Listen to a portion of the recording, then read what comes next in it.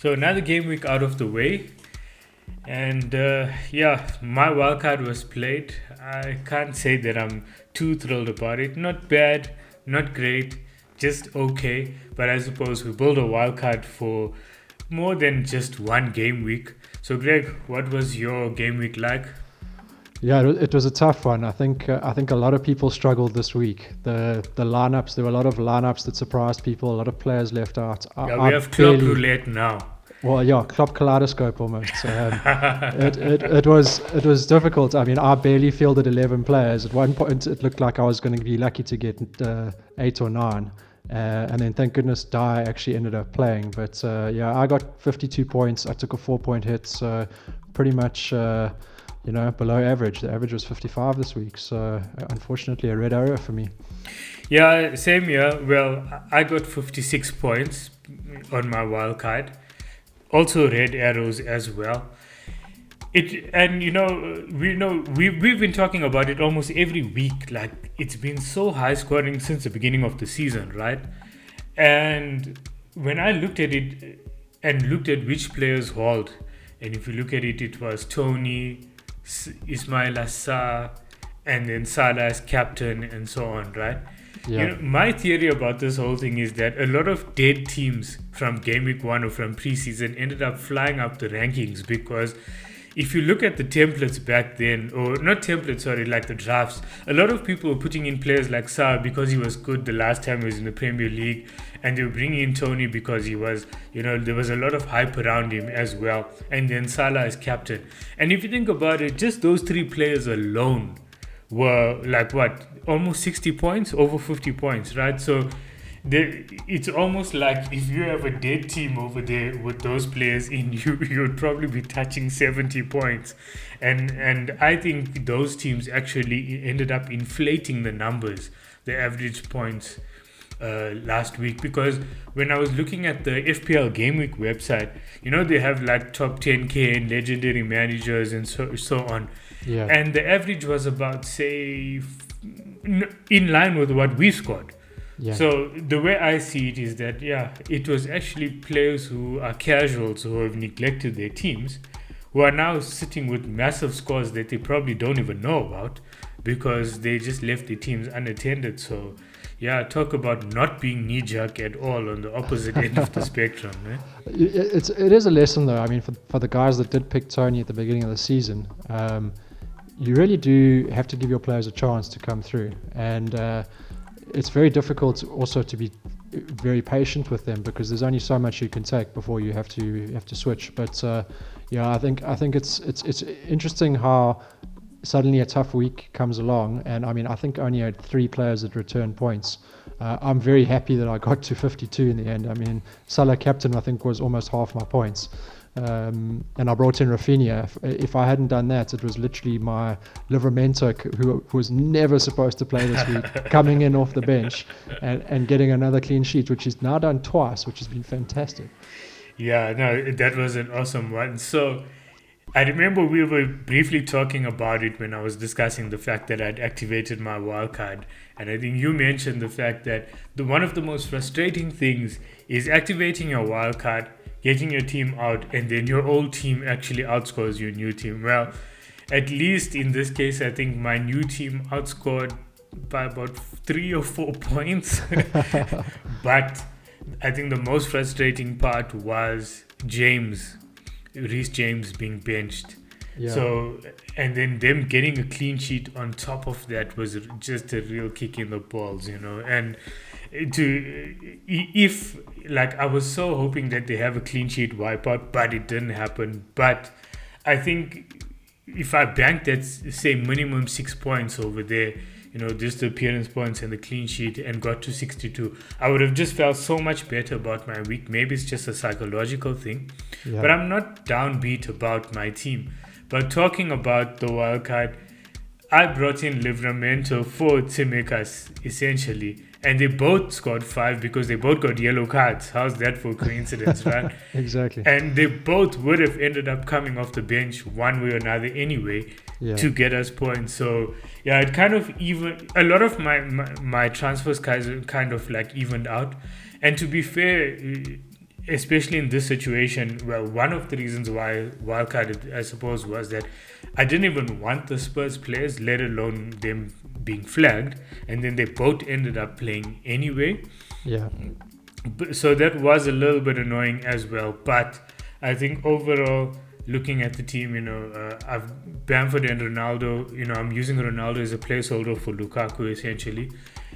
They both returned. They both got points on the board. Salah, it was like mostly the players that I already had, like Salah, Rafinha, and so on, that who returned for me, and well, actually Livramento as well. So I can't rule him out of it. And surprisingly enough, from my old team, Bachmann didn't play, and Foster, who was my sub keeper, ended up playing, and I think got like 3 points or something like that over there. So but I think all in all, where I stand at the moment, I'm still happy with my wild card, because even looking at my old team, I wouldn't have been happy with them going into the next game week anyway. So I think I'm fairly content with my decision to activate the wild card so far. Yeah, I think that's key. Like you can't, when a bad week does roll around, it's more important what your team looks like for the week shaping up. And if you're still happy with it, then there's they're always going to be bad. These crazy game weeks where players don't play and you struggle to field an 11. But I think it is a big warning for the season that having maybe a slightly stronger bench is going to make sense. There's going to be rotation. There's going to be rotation heavily in City. It looks like there's going to be some decent rotation in Chelsea and now Liverpool, which none of us were expecting. So I think it's key to have probably two reasonable bench players that you can rely on to come off, and certainly one that's going to be, I think stronger than what I would have planned for had I used my wild card now. I think I'm actually starting to think about choosing one of these cheaper midfielders that seem to be performing very well this season, and possibly having a rotation of 3 of them, with 2 of them playing and one being benched, just giving you that extra depth, because it kind of feels like these weeks are going to be maybe more often than not this season. Yeah, I agree with you, because the one thing that I've noticed that's different, especially with Klopp this season, well, obviously the first few weeks generally managers don't rotate because there's only one fixture per week or whatever. But once the Champions League start, once the League Cup kicks off as well, then we start to see a little bit more rotation amongst some of the teams. But now it looks like Klopp is getting in on it as well. And that's quite an interesting one, because generally, especially when it came to the premiums, they were like fairly fixed in the team. Look, okay, well, Trent was a different story where he was ill, so he wasn't rotated as such, but I wouldn't be surprised to see the supporting cast. And I know we were talking about it offline as well, where you said you brought in Joel Matip for this week, right? And he didn't play as well. So I think what you're saying is so could definitely be a determining factor in how we go about playing our wildcards. In my case, I decided to go for MacArthur because I felt, okay, he's bench fodder, but he at least gives me 2 points, which I'm kind of content with from a 4.5 million midfielder. But I think for me, like players like Livramento playing regularly now, and then my last player on the bench is Omo Bamidele from Norwich. He's been playing quite infrequently, but I think so. But he's the last player on the bench, so I'm kind of like, it's fine, But either way, I think it's important to at least, especially when this bonus of having players like Livramento come along, you've got to take it, because it looks like you said, we are going to need it. Yeah, exactly. A little bit more depth this season, I think. Yeah, that's right. And I was looking at your model last week as well, when players like Willock were coming around at 6 million, and now he's 5.9. His price has dropped, and because I was keeping an eye on him. And I suppose even players like Emmanuel Dennis, at 5.5. Am I going to put Saint Maximin in that group of players at 6.7 as a forward? Possibly, but I mean, they definitely do come into consideration if you do want that budget, if you're looking for these budget enablers in your team. Yeah, there are a number of them floating around, and it's just going to be interesting to see which ones are fly by nights, like this. A couple game weeks do really well, and everyone transfers them in, and which ones last. And some of them, like it is interesting from the stats and the model point of view. A guy like Gray, mainly I think because of his minutes have been so limited, even in past seasons. But he's certainly up there in the top 25 at the moment. And so to try and find the ones that really make sense is going to be key. I mean, Ben Rama's also floated into the top 25 now. So I think we can start to really look at like Ben Rama, Gray, Rafinha we already know is a great option.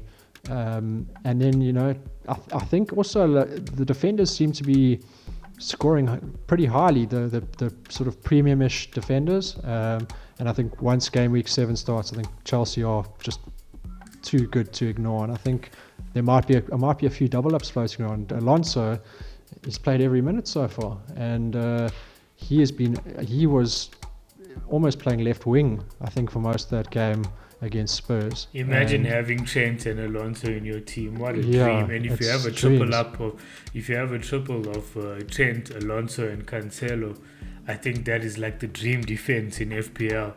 Because at that price point as well, it just makes so much sense. Because when I'm looking at Cancelo at 6 million, Alonso at 5.7, I can't think of any midfielders that I'd want at that price. Well, look, obviously, it generally works that way in FPL. But when I say it that way, I'm not just talking about clean sheets. I'm talking about the potential to really haul big. Yeah. Even the looking at the midfielders around 7.5 and so on. Yes, you got Jota, Greenwood, those guys. But to be honest with you, like, I would rather have Cancelo and Alonso at the moment than having Greenwood and Jota. And I know, well, Greenwood seems like a stretch because he's only blanked in 1 week. But looking at his upcoming fixtures, the premium defenders just look so great value at the moment that they may just act as budget enablers to possibly get those crazy 3 premium setups, bedded in. If you want Ronaldo, Lukaku, and Salah in your team. Yeah, I think it's giving your team a lot more depth, and it's giving you that option to, like you said, go for the 3 premiums. So I think a few people might be considering that and looking at possibly even starting 4 defenders and sort of a change of thinking. But the models that I've built certainly reacted to it. Alonso, Trent's always been up there, but now and Alonso and James have always been forecast to do very well. Once game week 7 rolls up. But in the top 25 players at the moment, we've got Alonso, Trent, James. And Thiago Silva's popped up, and obviously Rudiger as well. But I mean, it all depends on the minutes that these guys are going to get. Rudiger seems like he's and Alonso as well, fairly nailed on. And the performance from Alonso, I can't really see Chilwell really breaking through there unless Alonso gets rested for some Champions League games. think you just jinxed it. You just broke Alonso and Rudiger for everyone else. Now you're going to say he's nailed, and then after they're going to be dropped on the weekend. I suppose that's why I was so frustrated with Reece James on the weekend, and I just hope as a result now I must actually go and check the prices. I hope his price doesn't drop from now until the week, because I'd be absolutely livid, because I'm probably going to monitor, obviously I brought him in on a wild card now, so it would be crazy to transfer him out now. So I'd want to give him a chance to see how often he actually plays. But if he's becoming a massive rotation risk and Alonso continues to play, then that may be an easy move to move from James to Alonso. I mean, even if Alonso's price goes up, I really don't care, because I think it's fairly set in stone that I will be moving Ronaldo over to Lukaku anyway, which means I'll have some money in the bank. Well, right now I have nothing in the bank, so I can't even do that type of move. But I'll just need to keep an eye on that situation, because I suppose in that price bracket, it does at least allow you the flexibility to move quite easily to other players. But it's really a transfer that I just don't want to make at the moment. But there's only so much of rotation risk I can take, especially at that price. Yeah, I would hang on to James for the moment. I think I think he was rested for that game, and I think there are going to be certain players where, like we spoke about, they're going to play 4 out of 5 or 3 out of 4, and this is where potentially you need to have a stronger bench for when that happens. Yeah, and there's like not much said, you can do about it. Yeah, exactly. And like you said, the double up on Chelsea defenders definitely becomes an option similar to City's defenders last year. Yeah, no, I think it looks good from Gameweek 7. It's something that I'm almost certainly going to do, but it just depends on whether I click that wildcard button. At the moment, it doesn't. I'm trying desperately not to, and one of the big plans that I had was to avoid it, and hence the Matip transfer, which was really only a three-week double up on Liverpool's great defensive fixtures, and then a guy that I thought was almost certainly nailed on suddenly didn't play. But I don't expect him not to play for the games that I need him going forward. So it's not going to change my thinking at all. I think he'll play this weekend. Yeah, I think he'll play, and I think it's one of those things where when it happens, you just have to go, you're unlucky. There's nothing you can do about it. It's a bit of variance in the game. Yeah, and move forward with your plan. Yeah. Yeah, look, that's why I'm not too downbeat about James as well, because he's such a good player anyway, that there's no way that Thomas Tuchel is not going to play him at least every second or third game or whatever it is. So I think it'll be a fair split between him and Aspilicueta as well.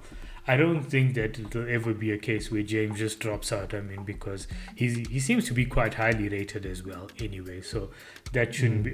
when I say highly rated, sorry, that sounded so generic. Highly rated by Thomas Tuchel specifically. So it's not just going to be a case where he just disappears and then... Well, if it does, like I said, there is a contingency plan. But I'm fairly confident that he'll still do well over the next few weeks.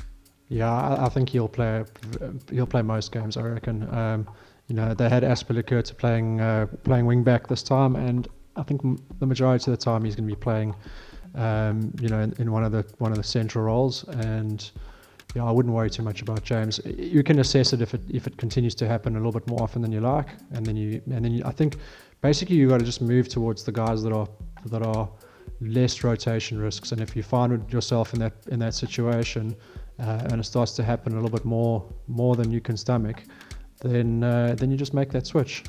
I'm going to treat it like the situation like last season. I had Stones and Cancelo double up for a big period. I mean, most of us did. But I'm going to treat it in the same way, because I feel like when these players play, they more than make up for that one game or two games that they'll miss within 10 games. And if you look at something like, I was just trying to assess my transfers the other day as well, and I looked at the fact that I moved White onto Dyer, and then Dyer got me 7 points in the first game and then 1 point in the next game, and then I asked myself, was this a good or bad transfer? And because I transferred him out on my wildcard anyway, and I thought, actually, you know what, for a short-term transfer, it actually didn't work out too bad, because he averaged 4 points per game. And if you think about it, if a defender, especially a 4.5 million defender, is giving you 4 points per game, you see that as some type of gold in your team, because, I mean, 4 points per average for a defender per game is really quite good.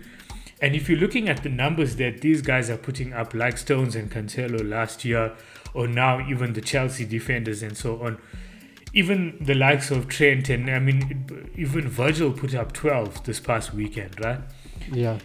With that amount that they're giving you, I mean, they could miss 2 games or 3 games out of 10, and they'll still far outscore the players who play 10 out of 10 a lot of the times. Yeah, I mean, as long as you've got guys coming off the bench and definitely, I think right. It's for sure the way to go. Yeah, and I suppose maybe that will be one of the reasons to be deterred maybe away from this 3 premium situation that we're seeing a lot of people trying to get into. And I know whenever I speak about the 3 premiums, I kind of like say it with such scorn, like look down on the whole thing. But really, you know what? Each season and each each season has these situations where you presented with a different, a unique set of circumstances. And the more I think about it, the more I think, this 3 premium situation isn't as bad as I might make it seem. Especially if you're willing to sacrifice one or two other areas, you could have quite a very good team and still be able to play with the three premiums. Yeah, there doesn't seem to be a lot sort of mid-range at the moment. You know, that seven, like we spoke about, that 7.5 million to, let's say, 10 million zone is quite bare this season. So it almost does open itself up for that, where you can, you know, load yourself with these guys that might be slight rotation risks, but, you know, as long as you've got cover, you're fine, and fit in the big guys. And that might be the route to go. Yeah, I'm still not a fan of the 4 defenders thing, because, like, you know, we've discussed it before. I've done it at the beginning of the season. I wasn't happy with the results because I always felt like I was 5 or 6 points short, or 7 or 8 points short, or whatever it is, by not having that extra attacker in my team and just playing with the 6 attackers. But I suppose, you know, like I said, each season has its own unique set of circumstances. And it just might be that one this season, especially with the fact that even guys like Son and Kane are also expensive. So it's not like last season where Son and Kane combined were 3.5 million cheaper than this season.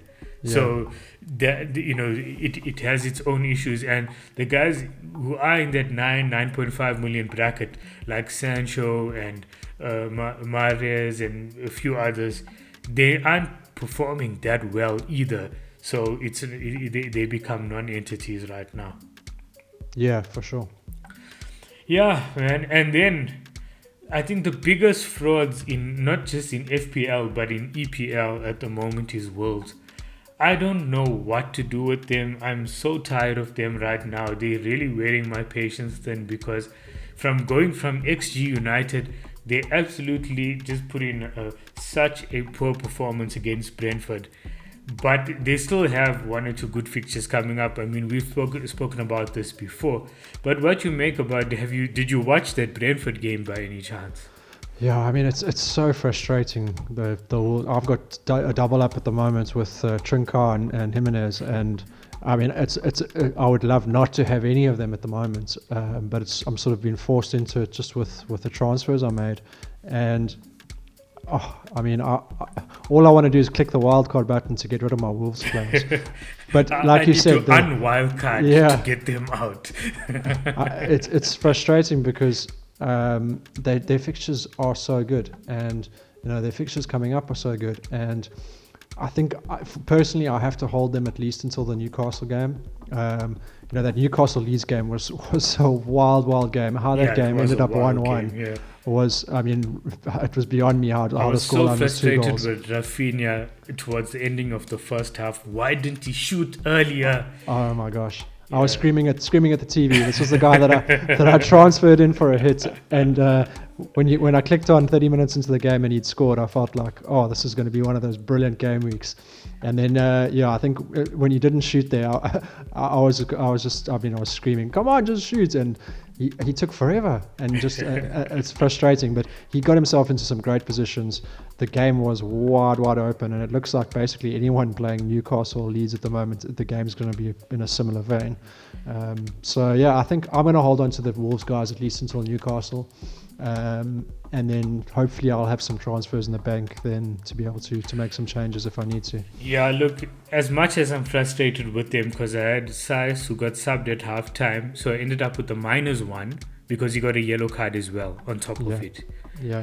And then Raul Jimenez, I don't even want to go there because he had a header towards the end, but he could have realistically had 2 assists in that game if Traore finished better, and I think one was for Trinca, or was it both for Traore? But I think it was small margins. But I mean, you know what? If we have to go into hypotheticals, we'll be speaking here for the next year or whatever it is, right? It just doesn't work that way. Yeah. But it's like the numbers don't lie about them either, because I'm just looking at the stats on Fantasy Football Scout over here as well, and looking at the XG numbers.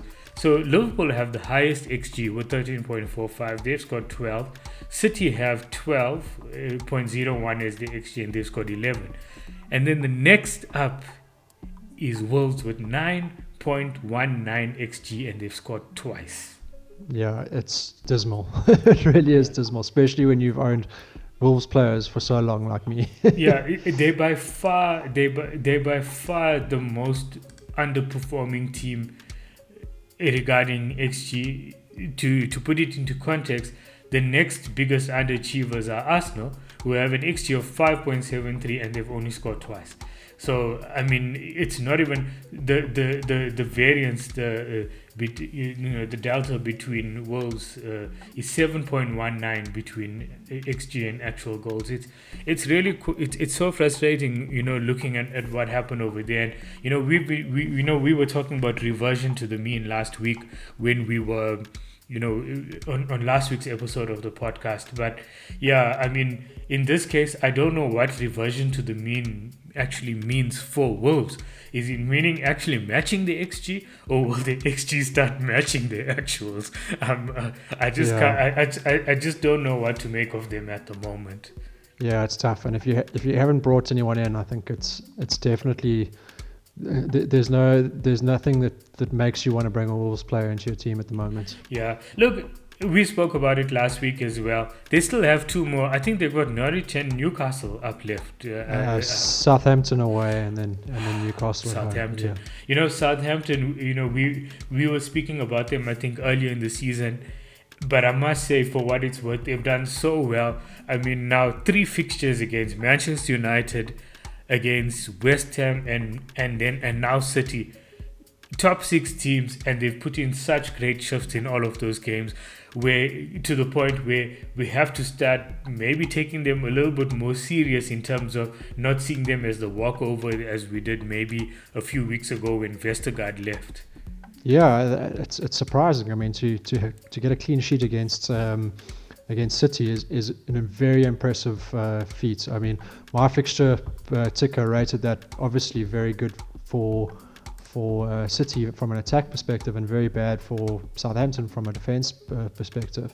And if we look at just even the first 5 weeks so far, the average number of goals scored in that fixture class is 2.86, which is huge.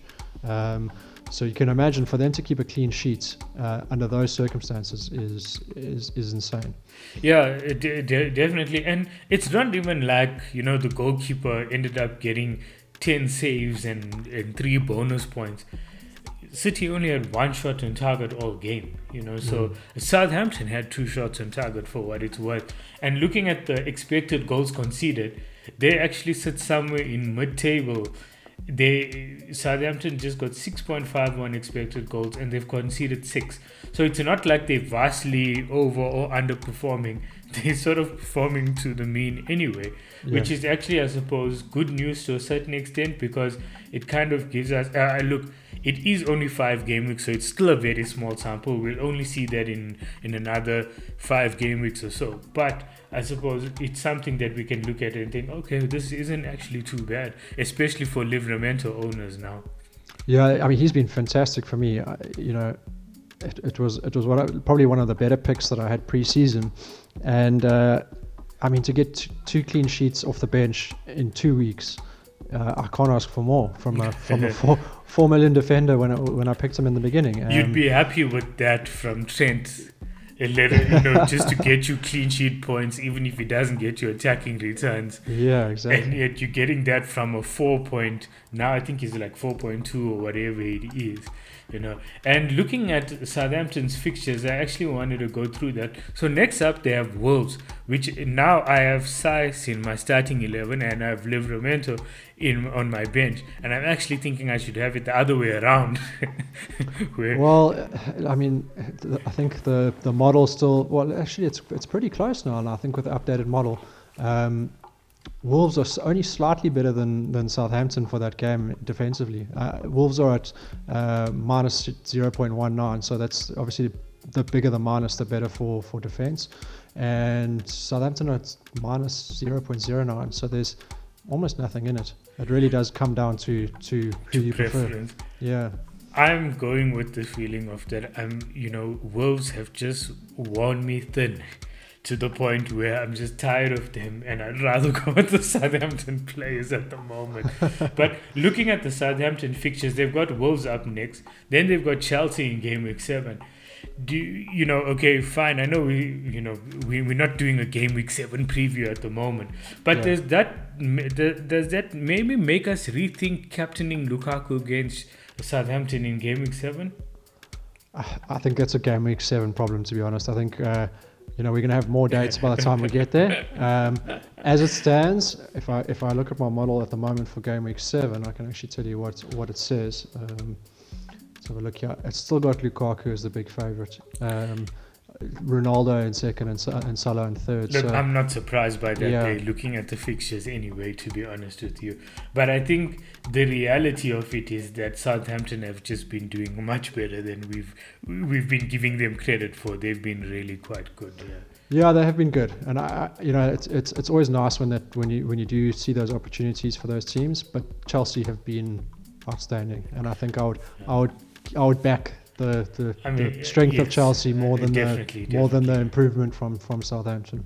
Yeah, no, sure, definitely. And look, to be fair, Southampton haven't won a game yet, so all season. Yeah, but I think they'll take those points for sure. What they've ended up getting versus top 6 teams. Yeah, no, sure, definitely. But looking at their fixtures, they've got Wolves in game week 6, then they've got Chelsea in game week 7, and then after that, Leeds, who we'll get to a little bit more just now.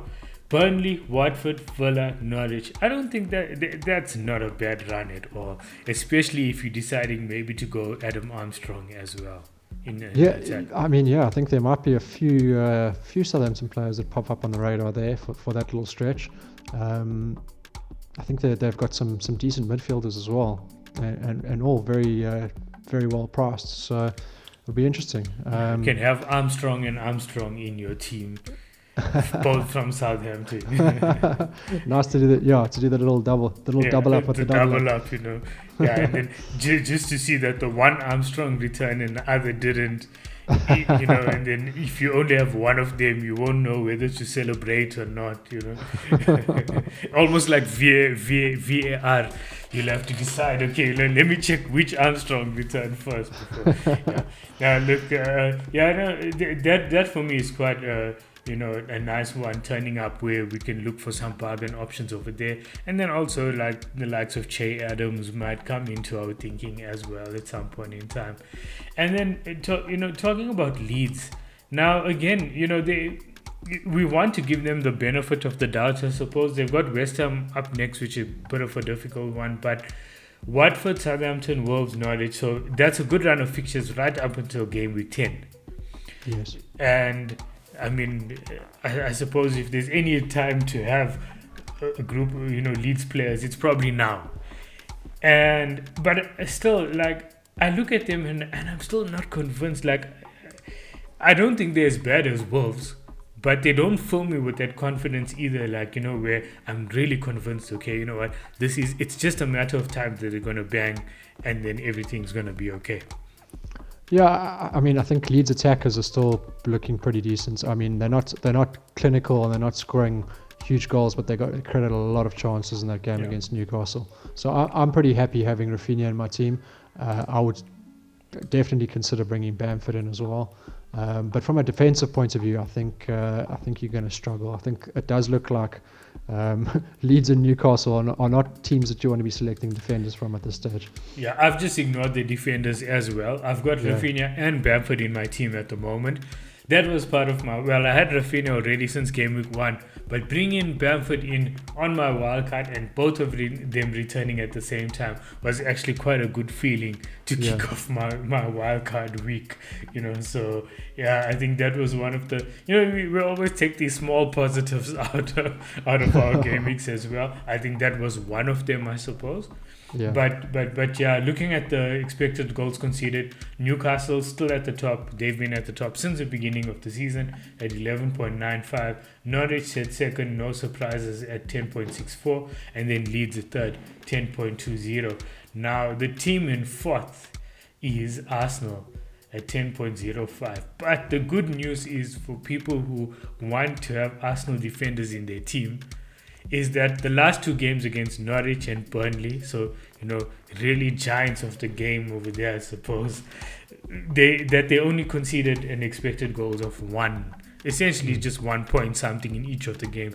So it does show that there is a bit of improvement from Arsenal, especially in the weaker fixtures as well.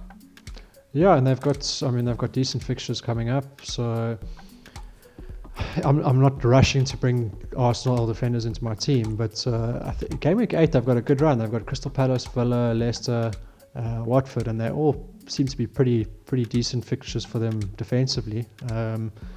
So let's see how they do against Spurs and Brighton. I think that'll possibly give us the information we need to whether we're ready yet to take the plunge back into Arsenal players. Yeah, definitely. I say same here. Like, I feel fine. It's 2 game weeks against 2 attacks that have been quite atrocious this season anyway.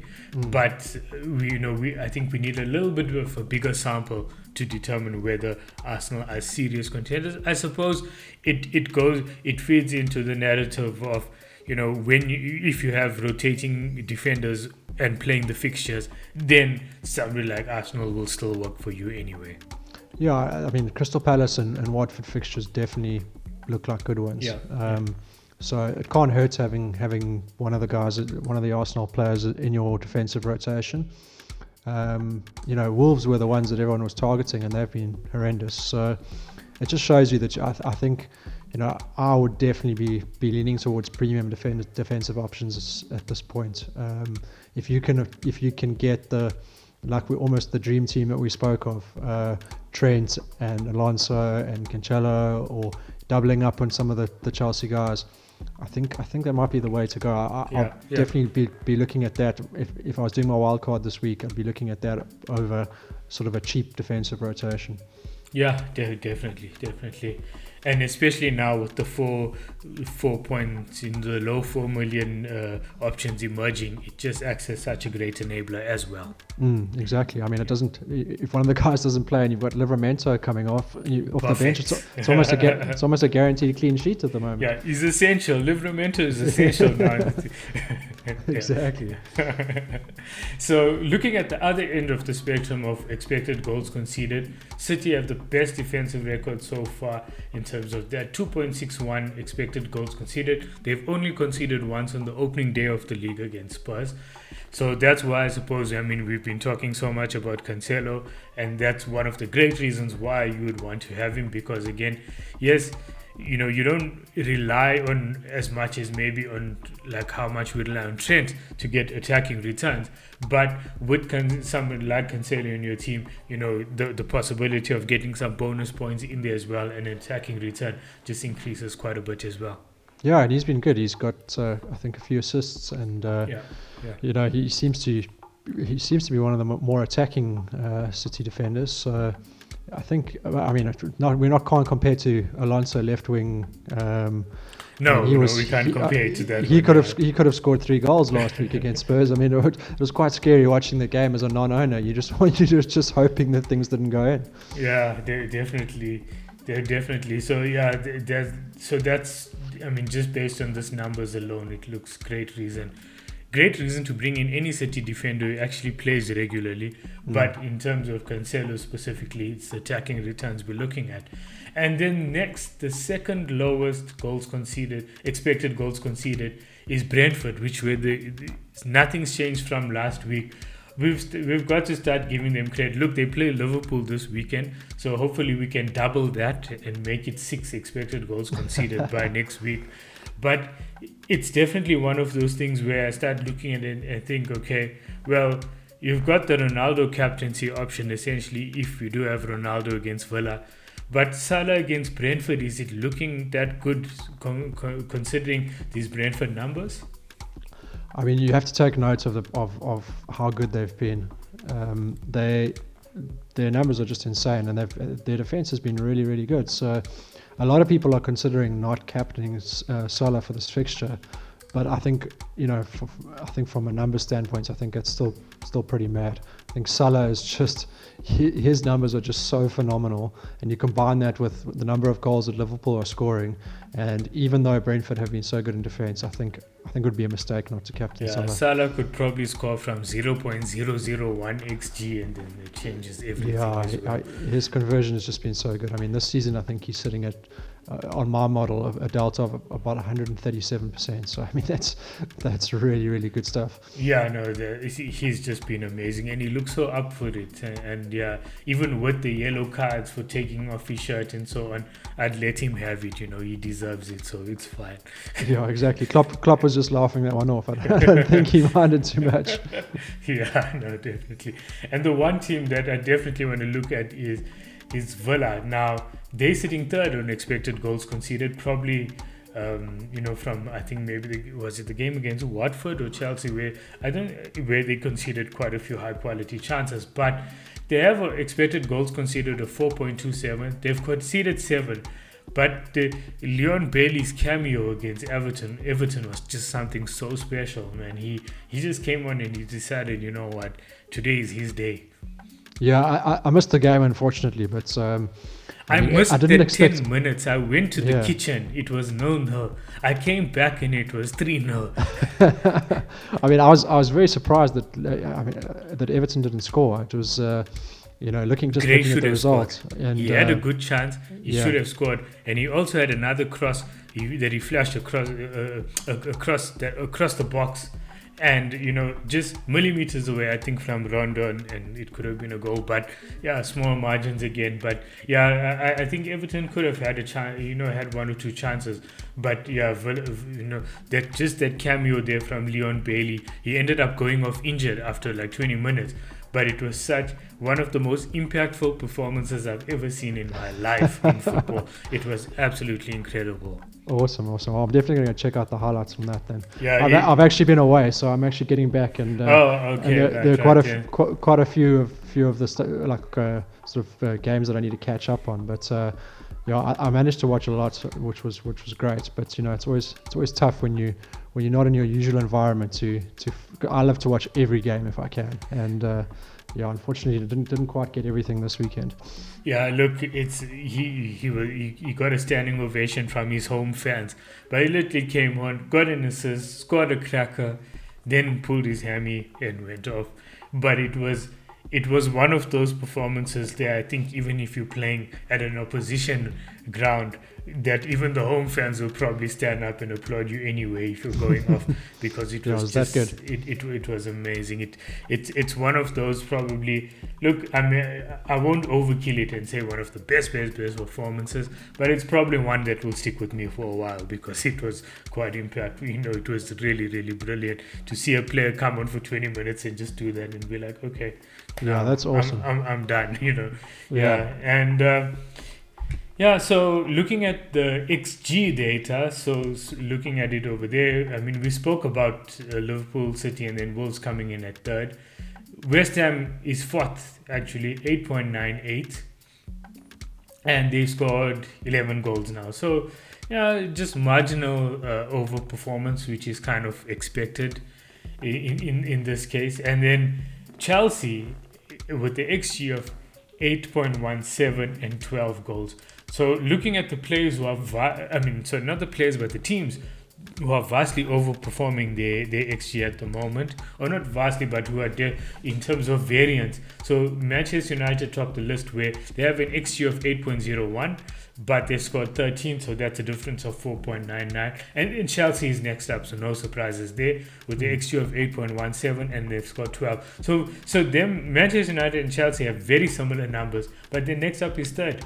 In third, Everton is 7.47 with the XG and then 10 goals scored. So interesting numbers there. Yeah, it's going to be interesting to see. I think Everton, they still don't quite convince me. There's just something that, like, I don't mind spending the 5.8 for Gray, it's but Everton, okay. Yeah, I mean, maybe it's just because I'm a Liverpool supporter. It's Everton. Yeah. Yeah, no, same here. Look, I suppose with them again, it comes down to the track record. you want to see this happening regularly before you're convinced that you want to take the plunge on those players. Yeah, exactly. Yeah, and then look, no, the one thing that I noticed that I was just looking at it because I generally don't pay too much attention to the expected goals from set plays, but I thought it interesting that I just mentioned it because and put it out there. Okay, so. Okay, let me ask you this: who do you think has the highest XG from set plays? You maybe saw it already, but if you haven't or you haven't taken notice of it, who would you say has the highest XG from set plays? Jeez, that's an interesting one. I haven't seen it. If I had to guess, it would. I was going to say Arsenal, but they haven't scored many goals. So, yeah, I'm not sure. You're probably not gonna. You probably won't be Yeah. surprised by this answer at all. But it's actually Burnley because Tarkovsky and me and those giants over there in their team. But Yeah. the second best is Liverpool at 3.6. So Burnley is That's 3.7. interesting. Okay. Liverpool at 3.6. And it just makes me think that the fact that it just shows, okay, fine, obviously you need somebody at the end of it to actually convert those chances as well. But it might also point to the fact that when looking at fullbacks especially, or players like Trent, Tsimikas, Robbo, or guys who are taking set pieces, or especially if you're looking for budget enablers, that those 4.5 midfielders that you're hoping might come off one time, this might be a good differentiating factor at some point in time to look at the expected goals from set plays if you're looking for those guys to just be bench fodder at times.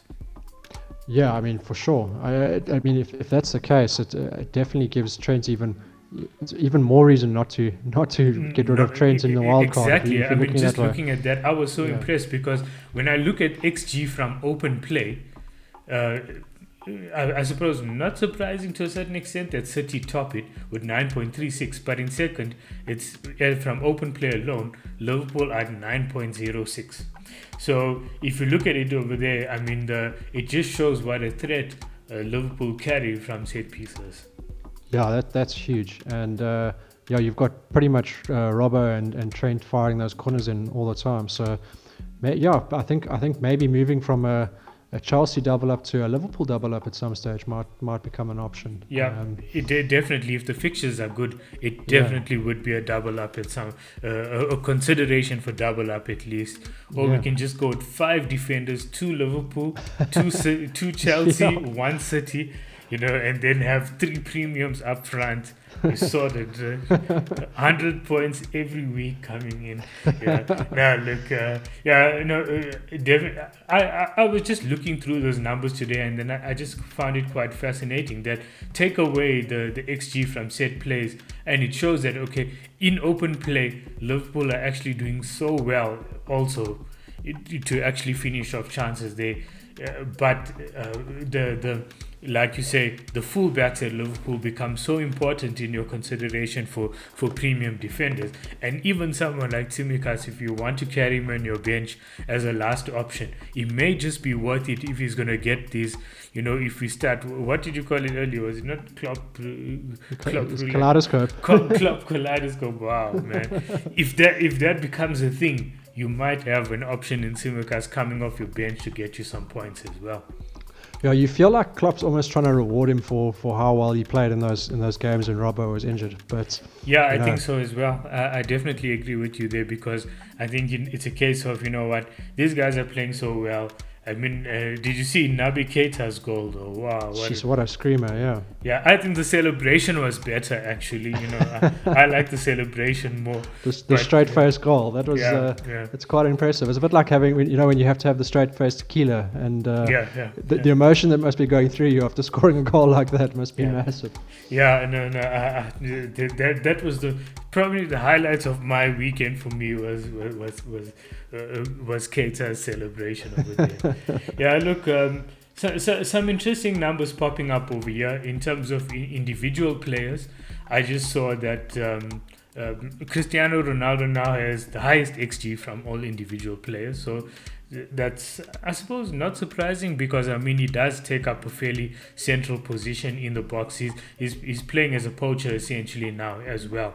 Yeah. So I mean, I'm not going to say now, be overly surprised by that type of stat as well. But yeah, to see, but I suppose from an FPL perspective, that's good news. Yeah, if you're a Ronaldo owner, that's fantastic news. I mean, he's played 180 minutes and everyone else has played 450. So it's a huge statistic. His conversion rate is only 90% though, which is it's a lot lower than we used to from Ronaldo. So he could have had a few penalties. I mean, they were all manufactured penalties, and I think the refs did really well not to give them as it happened. But I would expect that he's going to win a few. He's very smart in the way he tries to do it, and I think it was a little bit too obvious this week on what he was trying to do. Maybe one of them could have been given, at least the first one possibly. But it's a fine line. Once we start talking about those type of things, you could probably go back and scrap off 90% of penalties maybe, and I think it probably speaks to more the poor officiating in the game than anything else. But we can see the change for this season is a massive one, because last season there's no doubt that everything would have been awarded, and this season there's even with a lot of the fouls and infield, like between the box fouls, there's a lot more that's getting waved on, and the refs really seem to be trying to let the game flow more this season, and also they're not falling for the soft fouls. If someone pushes, even if there's contact, it doesn't mean that you're getting a foul anymore. And last season it was just ridiculous the number of penalties that were given. It really ruined the game, and this season they've gone to the opposite extreme. So I think it's much better for football. It's much more enjoyable when it's a hard game that guys are playing, and they're not waiting for that little touch in the back and then falling over. It's good to see. It's a massive improvement. Yeah, look, definitely. The one thing I think though, maybe once you get used to it, is to also be more discernible of it, because you do end up with situations like what happened with Harvey Elliott, where he ends up getting injured as a result. I mean, that was a ridiculous decision. Yeah, look, I mean, I think there's a difference between an absolutely shocking leg breaker type tackle, which I think they're still doing well at giving red cards to. Versus someone who's just you have a situation where you're going for the ball and you're being a defender, and there's a big difference between being hard and basically being completely over aggressive in your tackles, and as soon as there's studs up and legs flying, then I agree. Then it's red cards for sure. But the more the tackles that are being done within the laws of the game, but are hard tackles, are being allowed, and I think that's great. Yeah, no, definitely. I agree with you there as well. And looking at some of the numbers as well. Cristiano Ronaldo has it's either from Norwich, who I'll remove him out of, but because he doesn't play that regularly. But looking at Cristiano Ronaldo specifically, he has the highest minutes per XG now in the game. Yeah, it's 53.7. It's miles ahead here for sure. So it looks like him there being he's really involved at the moment, and that's good news again for Ronaldo owners. And I suppose it's going to make it very difficult for people to just move away from Ronaldo to Lukaku come Game Week 7. Yeah, I think you can hold him for Game Week 7 against Everton. I think the real and Leicester have been pretty poor as well. So I wouldn't be worried about having him in Game Week 8 either. But then the run, sort of the bad fixture run, really starts from Game Week 9. Yeah. So, and Ronaldo's record is notoriously bad against top 4, top 6 teams. So yeah, it'd be interesting to see if he can actually change that, because he is the type of guy that will know about that and will really be out there to prove everyone wrong. But I'm very happy, personally, I'm very happy with Lukaku at this stage. I think he was unlucky not to get returns on the weekend. If it wasn't for flipping XG, absolute worst XG person in the world, Timo Werner, I think he could easily have had an assist and possibly a few better passes, and he could have had a better opportunity on goal. But holding him for his fixture run, I think he's a must-have. Salah is a must-have, and for me, Lukaku's a must-have, and I think Ronaldo's a nice to have for that fixture run. Yeah, definitely, yeah. And yeah, so I think that's about it for our review of what's happened already. And yeah, we'll catch up and do a preview of GW6 soon. Perfect. Thanks so much, Cloud. Cheers, man. Keep up.